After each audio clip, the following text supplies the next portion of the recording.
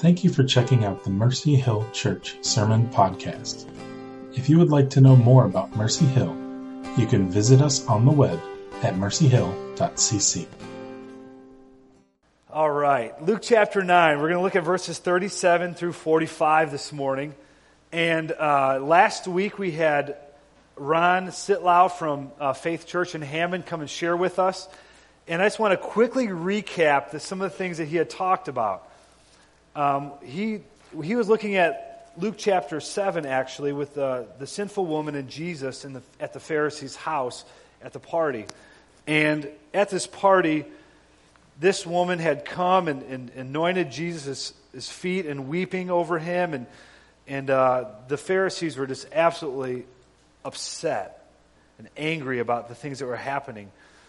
And a couple of points was that scandalous grace, this grace of God, this mercy, this kindness of God that Jesus was lavishing on this woman, it brings hope to people. And this woman just wanted to be with Jesus. But also, scandalous grace causes sinners like this woman to do outrageous things, like break into a party where she was uninvited, to come to a place where she knew she would be looked down upon because she just wanted to be with Jesus. But that scandalous grace that causes sinners to do outrageous things and brings hope to people also makes religious folks mad. There's a certain amount of sins that we kind of like tolerate, like, oh, you used to be greedy, but now you're a generous person. We like that one. But for the person who was an abusive father, it's sometimes like, oh, I just don't know how to get around this one. But yet God's grace is still pervasive even in those situations. He also talked about scandalous grace forgives sin over and over and over again. And that's one of the amazing things when we think about God's grace, God's mercy to us in Jesus Christ. It is a forgiveness of sin, of our sin, daily. Every single day of our life, we wake up and God's mercies are new every day. And scandalous grace is also, it's all about Jesus. It is all about Jesus. That is what we as a church here want to proclaim, is the name of Jesus Christ, is the hope that we have in Jesus, is the life that we have in Jesus. So the songs that we sing and everything that we do here, we want it to be completely focused and saturated in Jesus Christ.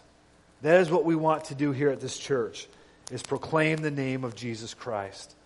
Now let's look at Luke chapter 9, verses 37 through 45. We're going to read through this and we're going to pray. On the next day, when they had come down from the mountain, if you remember, they're on the mountain, the transfiguration, Jesus transfigured before them. He's talking with Elijah and Moses. God the Father speaks out and says, "This is my son, listen to him." And this is the next day, they're coming down the mountain. A great crowd met him, and behold, a man from the crowd cried out, "Teacher, I beg you to look at my son, for he is my only child. And behold, a spirit seizes him, and he suddenly cries out. It convulses him so that he foams at the mouth and shatters him, and will hardly leave him. And I begged your disciples to cast it out, but they could not." Verse 41. Jesus answered, "O faithless and twisted generation, how long am I to be with you and bear with you? Bring your son here." And while he was coming, the demon threw him to the ground and convulsed him. But Jesus rebuked the unclean spirit and healed the boy and gave him back to his father. And all were astonished at the majesty of God. But while they were all marveling at everything he was doing, Jesus said to his disciples, "Let these words sink into your ears. The Son of Man is about to be delivered into the hands of men." But they did not understand this saying, and it was concealed from them, so that they might not perceive it. And they were afraid to ask him about this saying. Let's pray. Lord, we thank you this morning for your word, that your word is alive and it is active. And Lord, that your Holy Spirit comes and brings your word and breathes it to life in our hearts. And we pray this morning as we look into your word, Lord, that you would soften our hearts and give us the gift of faith to receive your word and put it into practice. God, that we would not just be hearers of your word only, but doers as well. So, Lord, I pray that you would help me this morning to communicate your eternal truth to your people. In Jesus' name we pray. Amen. So the disciples are coming down from this mountaintop experience, both literally and figuratively. Here they are with Jesus on the mountaintop, seeing the glory of God, seeing the glory of Jesus Christ radiating from Jesus, seeing him talk with Moses and Elijah. And they're all together as they begin to come down this mountain. The first thing that they come across is demonic opposition. The very first thing they're met with, this euphoria all of a sudden kind of wears off pretty quickly when they realize there is a real present opposition to the work of God. I remember my first year of working in ministry, and we at the end of during my first year, I think it was my first year or second year maybe of ministry, Michelle and I had our first wedding anniversary, and so we decide that there's this kind of award ceremony thing going on at church at the time, and I'm like, look, I am not going to go to the award ceremony at church because it's our first wedding anniversary. I don't want to blow this one. I don't want to mess this one up. This is really important to get right. And so, John, just keep that in mind, okay? I want you to remember that. This first wedding anniversary coming up, you got to get this one, all right? But I didn't want to mess this one up, so I'm like, here's what we're going to do. We're going to go out to eat somewhere nice, and then at the end of it, we'll still make it to church in time to see a bit of the award ceremony. You know, that's so romantic, I know. So we have a nice dinner at Red Lobster, and then we go and we head over to church, and we see the last 15 minutes of the award ceremony. And at the end of the award ceremony, one of the kids in youth group at the time got an award, and we were able to see part of the whole thing. So the next day, I come into work. I'm like, man, it was great. You know, I got to spend time with Michelle. It's the first wedding anniversary, and we got to do some stuff at church. Everyone's happy, right? Michelle's happy. You know, parents at church are happy. Youth pastors there, watch their kids. Well, one of the ladies whose kid was there who got an award was so upset that I wasn't there for the whole thing that she was just bawling. I mean, she was just weeping that I wasn't able to make it to the whole ceremony. And I remember just hearing about like, oh, so-and-so is really upset. You weren't there for the whole thing. You're only there for the last 15 minutes. And I'm like, it's my 1-year wedding anniversary. Like, forget the church. I need to be able to minister and care for my wife in this moment, and not just forget you, honey. We're going to go to church for our 1-year wedding anniversary. But I felt in that moment, there was this real discouragement. I mean, I felt like, what am I doing? Is this something I want to do for the rest of my life? I mean, do I really want to give myself to serving in ministry if I can't even take my wife out on her 1-year wedding anniversary without people getting upset and crying and weeping and being so it's just so discouraging. And I've got examples like that throughout I can probably write a book on the amount of times I made people cry. And but it's like this thing where we're doing God's will and we think everything's going okay, and bam, we get blindsided. There's this real opposition to what God is doing. Like, man, you can't even take your wife out because you can't make everyone happy. But here in this instant, there is this moment with the disciples where Jesus is coming off the mountain and they are met with opposition. And sometimes it's talking with people. There's a certain assumption, I think, this assumption that's incorrect most of the time, that if I'm doing God's will, right, if I'm doing the things that God has called me to do, that I won't have any kind of opposition or trial or suffering in the middle of that. Because I'm doing what God's called me to do, things should work out the way that I think they should work out. There should be blessing in this. And you know what? Sometimes there is.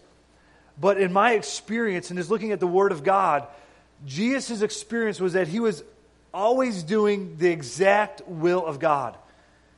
And him and the disciples experienced opposition and trial and suffering throughout all of it. And I think this is the story of God's people. It's because when we begin to follow God, there is always going to be opposition in our lives. There is always going to be either, whether it's the enemy who comes against us or our own heart that deceives us, or the cravings of this world that would seek to lure us away from the purposes of God. There is always going to be opposition to the people of God, especially when we're in God's will. That will always be the case. Now, sometimes we experience the effects of foolish decisions. So I'm not saying if we're experiencing, hardship or trial or suffering or opposition, that means we're in God's will. I think if we, we went to the boats every weekend with our paycheck, we're probably going to experience some kind of financial hardship in our lives. That's not because we're in God's will and we're just experiencing some opposition to that. But I do think a lot of times, I don't want us to have the assumption that if we're following God's purposes in our lives, that the road is going to be smooth and easy with no opposition. Think about this. If you look back, just briefly glance back at what we've read in Luke so far. Jesus in the boat, I believe this is in Luke chapter 6 or 7. He's in the boat. There's a great storm. The disciples are terrified for their lives. Jesus speaks out and stills the storm, right? You guys remember this? Stills the storm. Lake goes calm. They come to the other side, and who's waiting for them on the other side of the lake? Legion. A man full of demons. And you think, man, there's opposition. Jesus, here, we read about last week, Jesus forgives a sinful woman. There's immediate opposition to God's purposes for this woman. There's the scorn of the Pharisees and the people around them. There's people, Jesus, you don't know who this woman is. Jesus and this woman both experience opposition to the purposes of God in their lives. In the same way, here Jesus is following the will of God and is experiencing oppositions. And this is the continued story, like I said, of God's people. Right the way from Genesis 3 to Revelation 20, there is a real and present opposition to the work of God. And it's always been that way, and it's going to be that way until Revelation 20, when Satan is thrown into the pit, thrown into hell for eternity. Then we'll have no more opposition. But this only serves us to deepen our trust and dependence upon God.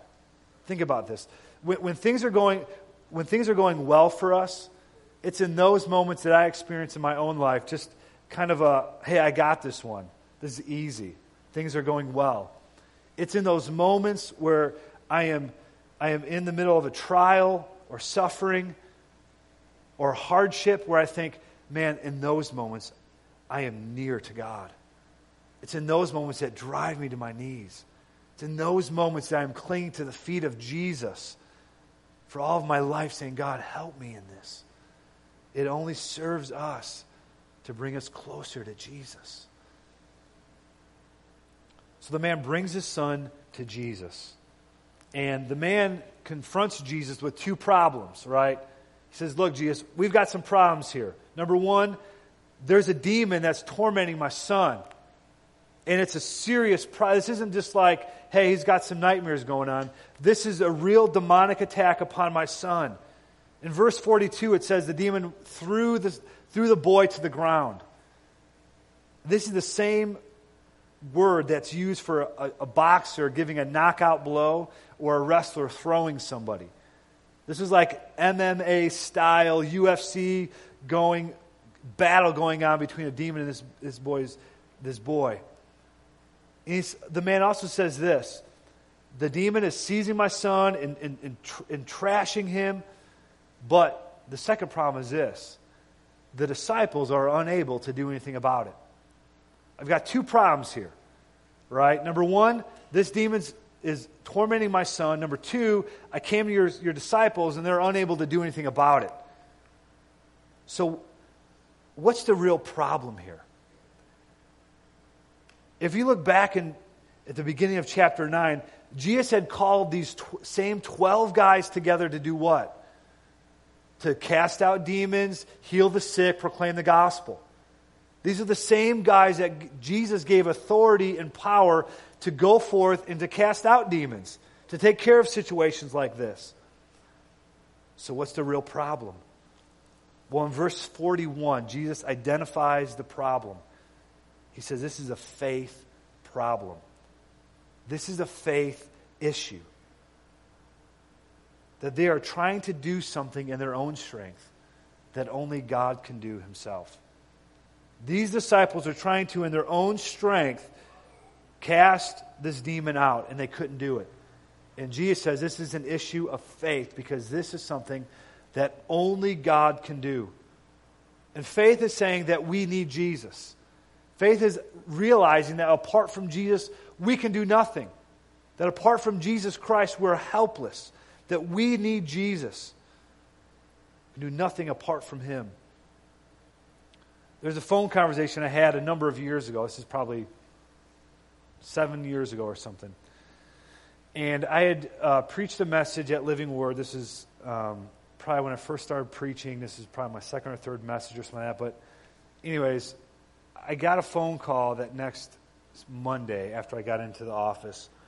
And the person on the phone said, hey, someone left a message, hey, so-and-so wants you to call them. So I called this person, and they proceeded to just light me up. I mean, they were all over me. Just, I can't believe you'd say this. This is ridiculous. Just going on and just laying into me. And have you ever been in one of those situations where about halfway into this thing, you're like, I am way over my head here. I have no idea what I'm doing. Well, I felt that way. I'm like, man, I am way over my head. I have no idea what to say right now. And this person is just furious with me. And all I can do is just sit here and just kind of listen to this person go on and on and on. I had needed Jesus before I ever had that phone conversation. I should have been praying before every phone conversation I have. I should be praying before every meeting I have with people.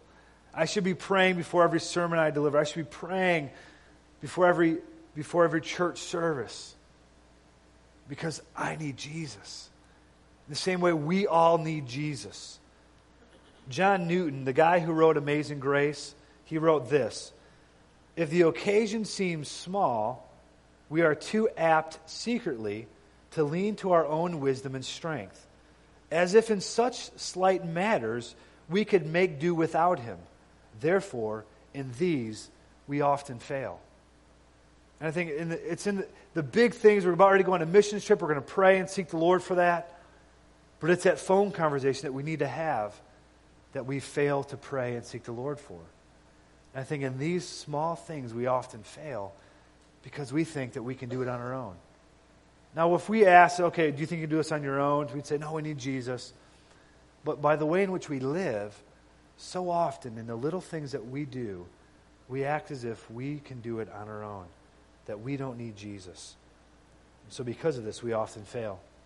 Now, thinking about missions trip, I don't know if you've ever been on a missions trip before, but in my experience on missions trip, there is such, every day, every morning, there is such an anticipation that God is going to do something great in your midst. That God is going to be delivering people from sin. He's going to be bringing people into His kingdom. He's going to be using high school students and young kids to do His work. And so every morning you wake up and you begin to pray and seek the Lord and wait upon Him. And you know what? There's an expectation that God is going to do something. And He does. But then I come back home and I don't approach each day with that same kind of expectation. There's a bit of okay, I'm just back in the real world now. That kind of missions trip experience was good for the missions trip, but back home things are different. And I just wonder if we were, as the people of God, to approach each and every day with the same kind of anticipation and same kind of dependence upon God, the same kind of faith that would say, God, you are going to do great things today. You are going to be bringing people into your kingdom. You are going to somehow use me to testify to your goodness and your power and your glory. And that we would approach each day with this same kind of anticipation. Wonder how different things would look for us. I wonder if we were, as a church, were to approach Sunday mornings with that kind of anticipation. If we really showed up here on a Sunday morning believing that God's Spirit, His Holy Spirit, was going to work and move and reveal Jesus Christ to us here on a Sunday morning. And that somehow the songs that we sing and the words we proclaim and the communion that we take and the offerings that we give and the announcements we participate in and the greetings that we give, was somehow God would use those very seemingly small things to bring about a great revelation of Jesus Christ to other people. Wonder how different our church services would look. Wonder how different our life share groups would look if we came into them with an expectation that God was going to move, that His Spirit was going to soften hearts. He was going to bring people to repentance and faith, that He would use us to be ministers of His gospel and the good news of Jesus Christ to people. How different that would look. But I think for me, I don't approach things that way. I so often approach things in my own strength. Hey, we've done Life Share Group 1,000,000 times, we've done church 1,000,000 times, we've done all these things over and over again. We just kind of put it on automatic and we go on with our life. And I think this for us is calling us back to a place of faith. That God would somehow, in some way, use us for His purposes, even in the small things. Even in a conversation. Even in a phone call. Even in a greeting here at church on Sunday morning. Now here's the good news. Here's the good news about me failing to approach each day in each way like this. It's about us not being able to approach this way. It is in the midst of the disciples' failure that Jesus is at work. And He is bringing about the glory of God. That's what I love about this story. It's in the midst of the disciples' failure that God is still at work. It's in the midst of our failure, it's in the midst of our sin and disobedience that God is still at work. Jesus heals the boy, brings him back, restores him to his dad, and says, and all were astonished at the majesty of God. It's in the midst of the disciples, it's in the midst of our failure that God is still at work. That God is still doing something. That God doesn't forsake His people. Even in the midst of our failures, God is working in and around us. There is hope. There is grace even for our failures. Verse 43. And they were all astonished at the majesty of God. But while they were all marveling at everything He was doing, so the people here are watching Jesus Christ, the way He's been healing, He's been delivering people, the way He's been caring for people, the way He has been speaking life to people. They were marveling at all He was doing. Jesus turns to the disciples and says something quite unexpected. He says this, "Let these words sink into your ears. The Son of Man is about to be delivered into the hands of men." I mean, what kind of buzzkill was that, right? I mean, these guys are like, man, this is awesome. Jesus is doing some great things here. He's like, oh, by the way, I'm going to be betrayed and turned over and be arrested. And if you remember what I said a week ago, I'm going to be delivered over and I'm going to die and I'm going to be raised up in 3 days. It's like in the midst of all of this, in the midst of all this glory and majesty of God, Jesus brings them back to the one thing that He says, this is what I'm here to do. This healing is great. These delivering people from demons are great. But man, what I am here to do, what I'm here on earth to accomplish, is the salvation of people. It's to die on the cross for sin. That is what I've come here to do. This is what is most important. This is how the glory of God is most clearly displayed for all people. That somehow the King of the universe, the Creator, would die for His creation. That the Savior would come as King and as Lord and die for the sins of people. How can that be? 1 Corinthians 1 verse 18 says, "For the word of the cross is foolishness for those who are perishing. But to those who are being saved, it is the power of God." People hear it and think, what are you talking about? Even the disciples are like, man, this is ridiculous. How can this be? Even in Jesus' arrest and betrayal in the garden, what happened to the disciples? They all took off. They still didn't get it. And here they still don't understand this. They're slow to learn. And I think just like us, we are slow to learn.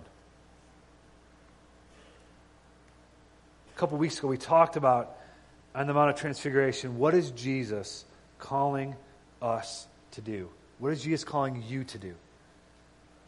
I wonder how many of us in this moment in time have gone back and have obeyed the voice of the Lord and done the very thing that God's called you to do. If you haven't, you're slow to learn. If I haven't, I'm slow to learn. And this is exactly why God told the disciples on the mountain, He said what? Listen to my son. This is why we need to listen to Jesus, because we're slow to learn. How can majesty be associated with suffering and death? How could the glory of God be associated with a cruel cross that Jesus died upon? How could the King of glory come and give His life for the very people who rebelled against Him over and over and over again? It doesn't make sense. It appears foolish to people. But for those who are being saved, it is a display of the power and the glory of God. And here Jesus is calling us to surrender again to His Word. He is calling us to surrender to Him again. He is calling us to stay near to Him, to listen to His voice, to respond in obedience to Him. Because we, like the disciples, are so slow to learn. We need to get this word drilled into our head. What is Jesus saying? We need to listen to Him. And we need to respond in obedience. We need to respond and surrender to Him. But the good news is that even in our slowness to learn, even in our lack of faith, God is still at work. And this is God's grace to us. It's God's mercy to us. That means no matter how much we have messed up, no matter how much faith we have not exercised, no matter how slow we are to learn, that's God's grace is still reaching to us. Verse 45 ends on a sober note. But they did not understand the saying, and it was concealed from them, so that they might not perceive it. And they were afraid to ask Him about this saying. Ends with a quadruple negative, right? They didn't understand it. It was concealed from them. They couldn't perceive it. They were afraid to even ask what this was all about. See, for the disciples, and I think for us often, more information isn't always going to help the situation. Better information doesn't always help the situation. This is what keeps us close to Jesus. This is what keeps us listening to Jesus. Because sometimes we just don't get it. And even if we were presented with all the facts, we still wouldn't get it. The fact is, we need God to reveal Himself to us. Apart from God revealing Himself to us, we're never going to get it. We need Almighty God to break into our lives and give us understanding of what's going on around us. And this is what keeps us close to Jesus. We need to listen to Jesus.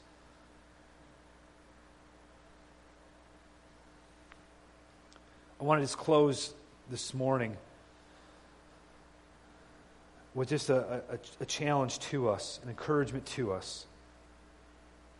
for us to stay near to Jesus, for us to listen to his voice. We can read these passages and think, oh, it's too bad for the disciples. Blew it again. They didn't have any faith. They slow to learn. The next two sections, they're arguing about who's the greatest, and they're telling people to stop casting. It's like the disciples are failing over and over and over again. There's four things that they really fail at. But I think in this, God is revealing to us our need, because we're just like the disciples. We're not any different from the disciples. We're not better than the disciples. We don't have things figured out more completely than the disciples do. We are the disciples. We are disciples of God. And just like the disciples in this passage need to listen to Jesus, we as God's disciples today need to listen to Jesus.